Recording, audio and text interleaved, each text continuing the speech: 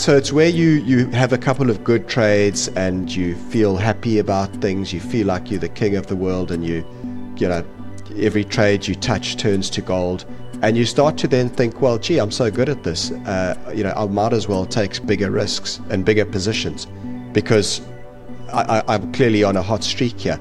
And in my experience, that is often the time when the market is about to dish out a good dose of humble pie. Have you ever wondered about how we make decisions about our money? Or why we feel the way we do about those decisions? Welcome to Nudging Financial Behavior, the podcast that aims to help you understand how and why you make certain decisions about money. Presented by Dr. Giselle Willows, an expert in behavioral finance. This podcast is all about looking at human behavior and biases, especially when it comes to your finances.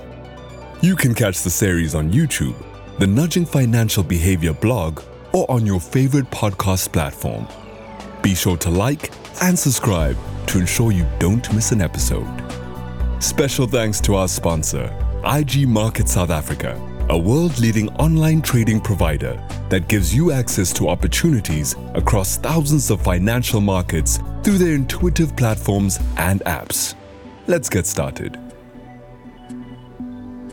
Welcome to the third episode of Season 2 of the Nudging Financial Behavior podcast. I'm Dr. Giselle Willows. Thank you for joining us. In this series, we're breaking down human behavior and biases as we try to help you understand how and why you make certain decisions about your finances. We've already covered two big topics this season, risk aversion and loss aversion. In this episode, I want to follow on from that conversation and unpack the notion of uncertainty. It's important to understand that our ability to tolerate risk and our loss aversion are both impacted by uncertainty. To help with this, I've got Garth McKenzie joining me a little later. Garth is a prolific trader. He's going to have some great stories to tell. But before we get going, don't forget to hit the like and subscribe buttons. Uncertainty and risk might seem like they go hand in hand and that they're intrinsically linked, but that's not quite the case. You see, risk deals with known probabilities, while uncertainty deals with unknown probabilities. These two terms are commonly mixed up with severe consequences. Let's look at an example. In 1961, Daniel Ellsberg performed an experiment where he set up two urns, both of which contained 100 balls. The first urn contained 50 black and 50 red balls, while the second urn contained a random combination of black and red balls, so an unknown probability. Participants in the experiment were asked to select which color ball they wanted to pick and out of which urn they wanted to pick it. The participants were found to be more inclined to pick from the first urn, which contained 50 black and 50 red balls, with the reasoning that it was less risky. This creates a paradox. It isn't necessarily less risky, there's just less uncertainty. As humans, we prefer the defined risk. Our brains immediately see the 50-50 split and feel like the odds are much more in our favor. We'll take a known probability over an unknown one pretty much any day. To us, we're taking the safe choice. Here's a real-world example. Consider the difference between life insurance and severe illness cover. They're both insurance policies, but life insurance pertains to risk and severe illness cover pertains to uncertainty. With life insurance, actuaries perform calculations that consider your age, gender, lifestyle, medical records, family history, etc., and calculate your risk of dying, because you are going to die. It's just a matter of when. With severe illness cover, you're insuring against the diagnosis of an illness that is included on a set list of severe illnesses. This is incalculable. There's no way to know if you're going to develop something like multiple sclerosis or Parkinson's disease. Not acknowledging or understanding the difference between risk and uncertainty is the sort of confusion that lent a hand in the 2008 financial crisis. Not in generations has Wall Street absorbed the number of body blows it took today. The American financial system is rocked to its foundation As top Wall Street institutions topple under a mountain of debt. When you step back for just a moment and consider the events of the last few days, it is truly unbelievable. Those in the financial industry spend a lot of time trying to measure and manage risk. But risk that cannot be quantified isn't really risk. unless you can put a number to it, it doesn't exist. And this is where you find true uncertainty. I now want to introduce you to the law of small numbers. This law essentially states that we put too much emphasis on small quantities of information. Consider a coin toss. Yes, I'm using a coin toss a lot to make my point this season, but it's a good way to illustrate these concepts. Every time you toss a coin, there's a 50% chance that it will land on heads and a 50% chance that it will land on tails.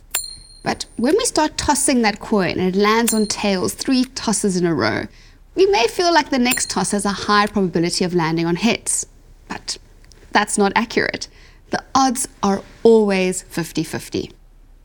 This approach would be appropriate if you had that urn with an equal number of red and black balls in it and you randomly picked out 3 balls that were all black and didn't put them back in the urn. In that situation, yes, the probability of picking a red ball does increase. But when tossing a coin, each outcome is entirely independent of what came before and after. This leads us quite nicely to the next bias in our conversation, the gambler's fallacy. Its name is a giveaway. Consider how gamblers think that a particular number on the roulette table or lottery hasn't come up in a while and therefore is likely to come up next.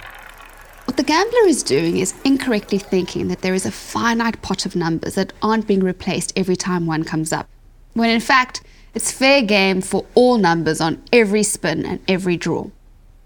I've got a little joke that'll help illustrate this better, but I'm going to let my intro guy tell it. He's much better at telling jokes than me. Hey everyone, good to be back. Okay, a statistician is afraid of flying due to the small chance that there'll be a terrorist attack. So, on every flight he goes on, he takes a bomb with him in his hand luggage. His reason is that the probability of a bomb being on the plane is very low. The probability of there being 2 bombs on the plane is practically 0. I do love a good stats joke. But can you see the problem here? The gambler's fallacy exists because we don't understand statistics. Or, at the very least, we don't understand the difference between a random process and one that is not. There's another bias to talk about here, the hot hand effect. It's really the opposite of the gambler's fallacy, but it comes from the same misunderstanding of statistics. The name comes from basketball, where fans and players alike tend to believe that a player's chance of netting a shot are greater following a successful shot than following a missed shot. It feels like a bit of momentum is on their side. What's happening here is that the recency effect has now poked its head up. Recency is another bias that we'll cover in detail later in the season. For now, you just need to know that it means we place more emphasis on events that have happened most recently. We're projecting that and expecting another positive outcome after a previous one. The thing is, all of these events, the toss of a coin, the spin of the roulette wheel, the basketball players shooting for the hoops are the same. None of them show a positive correlation between tosses, spins, and shots. Past events will not change the probability of an event happening in the future. As Tversky and Kahneman rather bluntly put it in their journal paper, I'm going to hand back over to Caesar because he has such a great voice for things like this. The true believer in the law of small numbers commits his multitude of sins against the logic of statistical inference in good faith. The representation hypothesis describes a cognitive or perceptual bias which operates regardless of motivational factors. Basically, we're not the smartest when it comes to statistics. I think one of the biggest problems we face is that the world is a lot more complex than simply tossing a coin. It's easy to understand the concept of uncertainty through that example because it's so isolated from external factors. But in the real world, things become interdependent on each other, and interrelations in the financial market, a particular share, and the housing market do exist. I've got Garth McKenzie on the line with me. Garth has been trading for a long time, working for BOE stockbrokers for many years and doing some impressive things. Now, Garth continues to trade his own capital as well as hosting his own podcast called Talking with Traders. Welcome to the podcast, Garth. Hi, Giselle. It's great to be with you. Before we get into the detail of what we're discussing in this episode, let me take things back. You started trading when you were 14, 16? Yeah, that's right. I started getting interested when I was 14, and I opened my first actual trading account when I was 16. And what got me interested really was, my dad actually got me interested in it. And we used to mock trade we'd follow the share prices in the newspaper back in the day, because that was like 1994. So it was before online share trading or anything like that. And we basically picked out a handful of shares in the newspaper and tracked their performance and fictitiously traded with make believe money, and did that for a while, and that was fun. And then after I was 16, I decided I wanted to actually do it for with real money and have a proper go. And so that was when my proper trading experience started. But it was very much trial and error, and far more error than anything else in the early days. Until I got exposed to markets and actually got a seat in a dealing room and started trading and being exposed to proper traders. But the interest goes back to when I was a teenager, And we know how our emotions sort of trip us up when it comes to just general money decisions. But I almost get the sense that our emotions are on steroids when we are actively trading our own money. What has your journey been like when it comes to understanding your emotions and how they impact your trading decisions? Yeah, that's absolutely right. You do find that when your own money is on the line, you get the emotions are significantly heightened. And you'll notice that if you ever try paper trading or demo account trading and do that versus actual trading with real money, you'll notice that it's totally different, because when your own hard-earned money is on the line, the emotional aspect of it is just so vastly different to when it's not when it's play money. So yeah, absolutely. Over the years, I've experienced lots of emotional ups and downs. That is just unfortunately part of the nature of trading, really, is that the emotional highs and lows can be quite high. And part of the process, I guess, is to actually try and develop a system, develop a strategy so that you can sort of flatten out the extremes of the highs and lows. Because a lot of the best traders that I've ever come across, I find, are very even-keeled generally. They don't get too down in the dumps when things are going bad. They don't get too elated and excitable when things are going well. They try and remain relatively even-keeled and stick to a strategy and just see the bigger picture. Because emotions, unfortunately, often are the enemy in trading. It's almost like you need to be indifferent no matter what happens to your trade. Yeah, that's right. You need to be able to sort of accept that losses happen, and that's just the nature of trading. You've got to just try and keep the losses small, but no trader goes through this business without incurring losses. It's just like a restaurant owner has to bear the cost of purchasing raw materials or raw food. It's a cost of doing business. And in trading, very much the same. Your losing trades are, it's part of the cost of doing business. And you've got to accept that is part of the process. But at the other end of the scale, also, you're going to have some pretty good times where you make good money and your returns are flowing freely. And at those times, you've also got to be on top of your emotions as well, on the other end of the spectrum, to ensure that you don't become too overexcitable and then start swinging the bat a little bit too hard and taking too much risk. So emotional control is very, very important as a trader. Yes, well said. So in this particular episode, we're talking specifically about our emotions and biases and how they sort of trip us up when it comes to things that we're uncertain about. We don't know what the outcome is going to be. And because also as humans, we don't really understand statistics very well, we can easily fall prey to a bias like gambler's fallacy, which I'm sure you've heard of. 3 losing trades in a row, so you're pretty sure that the next trade is going to be a winner. I know you definitely have stories that you can share with us about this particular bias. Oh, most definitely. From my own experience, as well as from being a broker and seeing other clients trade, how they do it. The notion that, you've had 3 losing trades or 4 losing trades in a row, and therefore the odds must surely be improving that your next trade is going to be a winner. It's actually nonsense. The reality is the probability, I guess, is always 50-50, right? The market's either going up or it's going down. So it's one of those two things. You can enhance the probability in your favor by, having a good strategy and a good technique and methods that give you, on the whole, a higher probability than 50-50.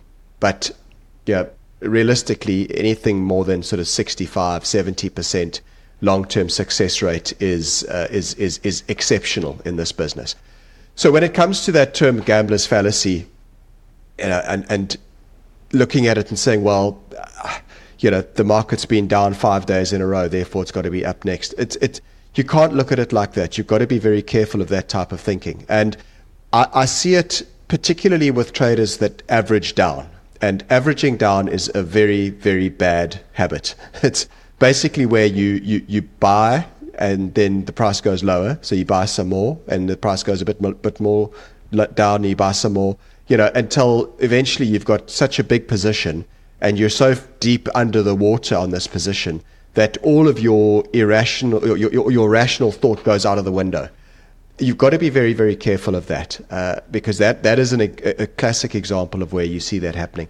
And similarly, on the other side, in trading, you can go long and short. So I'm not just talking about buying here when the market's falling and falling and falling.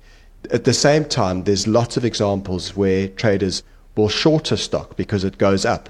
And the thinking is, it's gone up and it keeps going up and it's so overbought that it must come down. So traders will short and short and short and short until eventually they end up getting squeezed out of that position as the market continues to rip higher. So one does need to be very careful of that sort of thinking, because markets will inevitably move to the point of maximum pain, or the point where they exert the maximum pain on the maximum number of people. And unfortunately, that's often when you see the capitulation happen. Either direction. It can be when the market falls and it falls into a deeply oversold level, and you suddenly find that there's a vast number of traders that puke out at the bottom, and the volume explodes. And that's often where you get the capitulation, where those who have been averaging down into a weak stock end up just being forced to close out. And similarly, on the other end of the spectrum, when you go price going higher and higher and higher, you get what's called a short squeeze. And a short squeeze is where those who have sold short end up being forced to buy back at a significantly higher price than where they went into the trade. And unfortunately, if you're averaging into a bad trade, that is an example of gambler's fallacy, where you think, because it's just gone down and down and down, it's got to go up, or vice versa, because it's gone up and up and up, it's got to go down. It doesn't always work that way. Yes. So with gambler's fallacy, we think things are going to turn around. And then there's the other bias known as the hot hand effect, which is now the opposite, right? You now think you're on a winning streak. Have you seen this sort of thing happen as well? Yeah, I have, and I've had first-hand experience of that many times earlier in my career. And you're right, so it's where you have a couple of good trades and you feel happy about things, you feel like you're the king of the world, and every trade you touch turns to gold, and you start to then think, well, gee, I'm so good at this, I might as well take bigger risks and bigger positions, because I'm clearly on a hot streak here. And in my experience, that is often the time when the market is about to dish out a good dose of humble pie. And you've got to be very careful of that. And I noticed in my earlier years as a young trader, how often my best months were then followed by my worst months in the market. And why was that? That was because I probably got ahead of myself, become overconfident, start taking too much risk. Again, it's a function of emotion, which, as I said, is the enemy. And the moment you start to feel like you're invincible and that everything's just going your way, you've got to be very careful, and you need to try and rein yourself in. And as I say, my best months often were followed by my worst months for that exact reason, because I'd become too confident, overconfident, allowed emotion to get the better of me, and then all of a sudden the market dishes out a big dose of humble pie. And that definitely keeps us in line. It certainly does. It certainly does. But it's frustrating. It's very frustrating to have those emotional highs and lows, because you can go from feeling on top of the world one month to feeling absolutely at the depths of despair the next month. And that's what you need to try and be careful of as a trader, because managing your capital is very important in this game, but there are two types of capital, and this isn't always talked about. But obviously we've got our financial capital, which is the rands and cents or dollars that we're trading with. The other type of capital, which is very important, is your emotional capital. And you've got to protect that. Just like you protect your financial capital, you've got to protect your emotional capital as well. So you don't want to find yourself, being so despondent that you can't even place the next trade.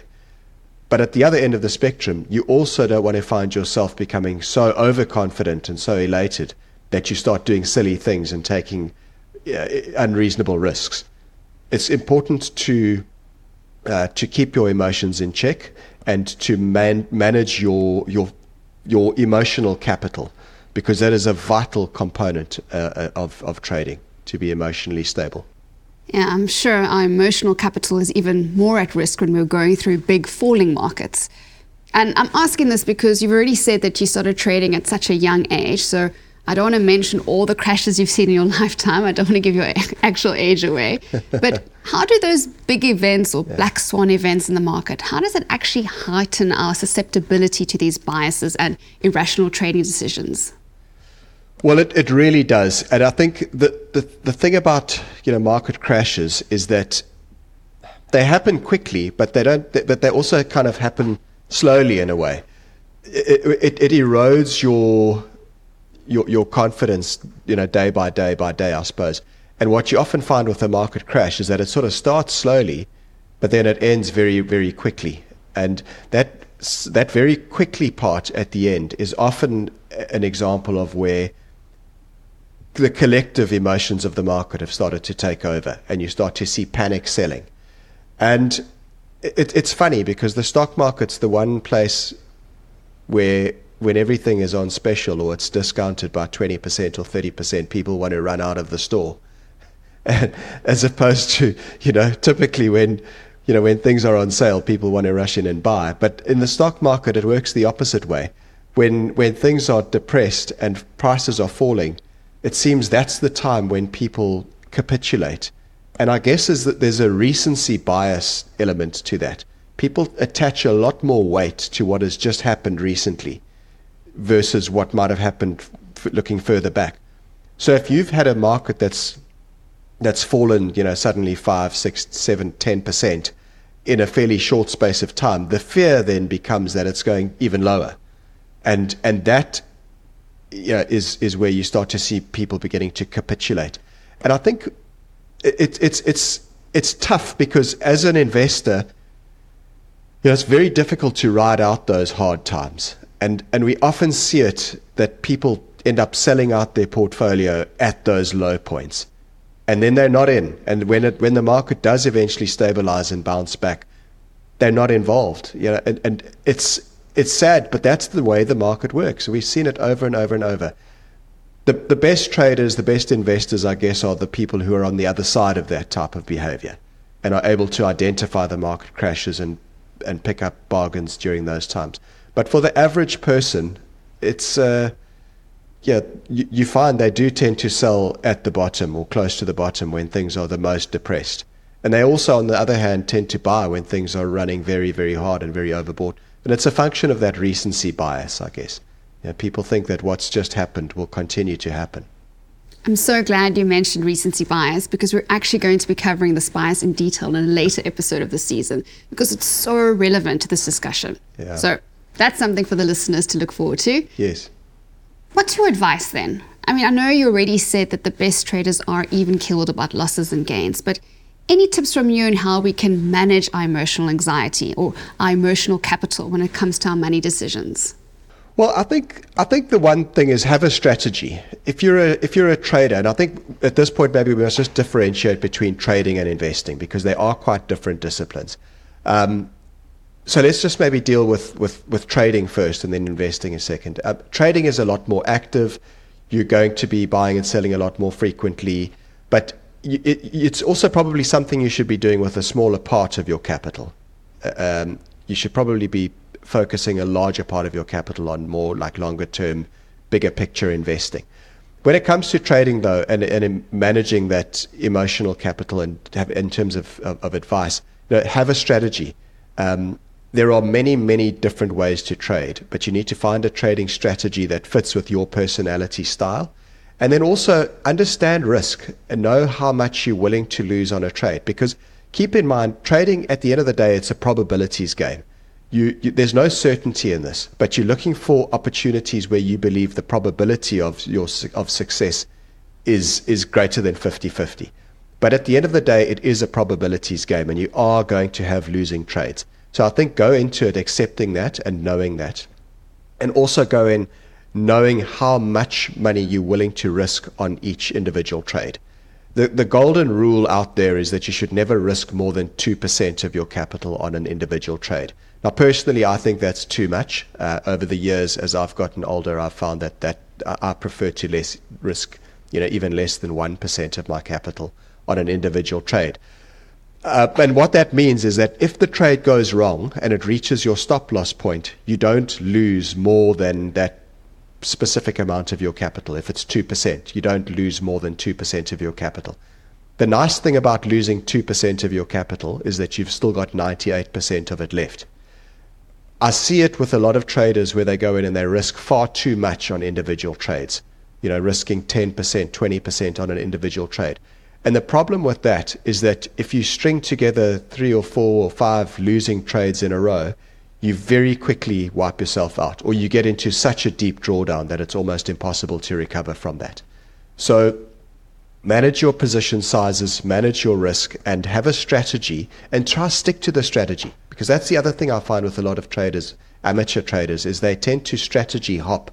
They find that one thing's not working, so they hop to another strategy and then hop to a different one and a different one. Try and stick to a strategy that works over time, and manage your risk and manage your position sizing. So that's when it comes to trading. In terms of investing, I think similar thing applies in that you need to have a strategy, but I think also you need to be somewhat diversified, and also you need to have your sights on the bigger picture. So when it comes to investing, understand that you're investing for the next 20 years, 30 years. You're not investing for next week. You might be trading for next week, but when it comes to investing, it's for the longer term. So you need to try and keep your sights set on the longer term, on the horizon, and try and ride out the bumps in the road. Know that markets are volatile. There are crashes, there are ups and downs, but you need to try and not let short-termism get too much in the way of your long-term investing strategy, because that can be very detrimental to your long-term strategy, especially when emotions get involved in market crashes and things like that. That's unfortunately when a lot of people make their worst decisions, and it can be very costly in the long run. Some very wise words from someone who's very experienced in all these emotional responses. Thank you, Garth, for sharing these stories with us. It's great to know that we're not alone. Even experienced and skilled traders can fall prey to these internal biases. We're all human. Really appreciate it. Absolutely a pleasure. And yeah, we are all human. And don't think that the most experienced traders don't make mistakes. We all do. We all still make mistakes. I think it's just that perhaps maybe we deal with them a little bit better, and we also accept that they come from time to time. So now you know. Risk and probabilities don't go together when we're in the domain of uncertainty. There are a few areas where we can rely on clear probabilities. Think of coin tosses and casinos. More often, we are left with uncertainty. And with that, we need to learn how to tolerate it. That means that we need to stop worrying about our lack of control over our investments. Rather, go do something constructive like base jumping or mountain climbing, where you actually have an element of control. I'm actually not joking. You generally do have more control in a situation like base jumping. But on a more realistic and down-to-earth note, my goal for this episode was really to help you spot those moments where you think you might be in control, or you might be onto a winning streak, but you're actually not. It's so easy to fall into the trap of gambler's fallacy or the hot hand effect. But now that you're aware of it, hopefully you'll be less susceptible. Thanks for sticking with me through episode 3 of the Nudging Financial Behavior podcast. If you like this episode, don't forget to give it a thumbs up and subscribe to the channel so that you know when the next episode comes out. Next time, we'll be chatting about the disposition effect and seeing how loss aversion plays out in the investing world. See you there. That was Nudging Financial Behavior, hosted by behavioral finance expert, Dr. Giselle Willows. Make sure you like and subscribe so that you don't miss an episode. You can catch the Nudging Financial Behavior podcast on YouTube, our blog, or your favorite podcast streaming platform. Thank you again to our sponsors, IG Market South Africa, for helping to bring the show to life. And now for the disclaimer. This podcast should not be seen as advice. All the information and opinions are of a general nature. They are not intended to address the needs or circumstances of any individual. We are not financial advisors, neither are any of our staff or service providers, nor is our sponsor. All expressions of opinion by the host or guest are subject to change without notice in reaction to shifting market conditions. Any information you get from us should be seen as only that, information only.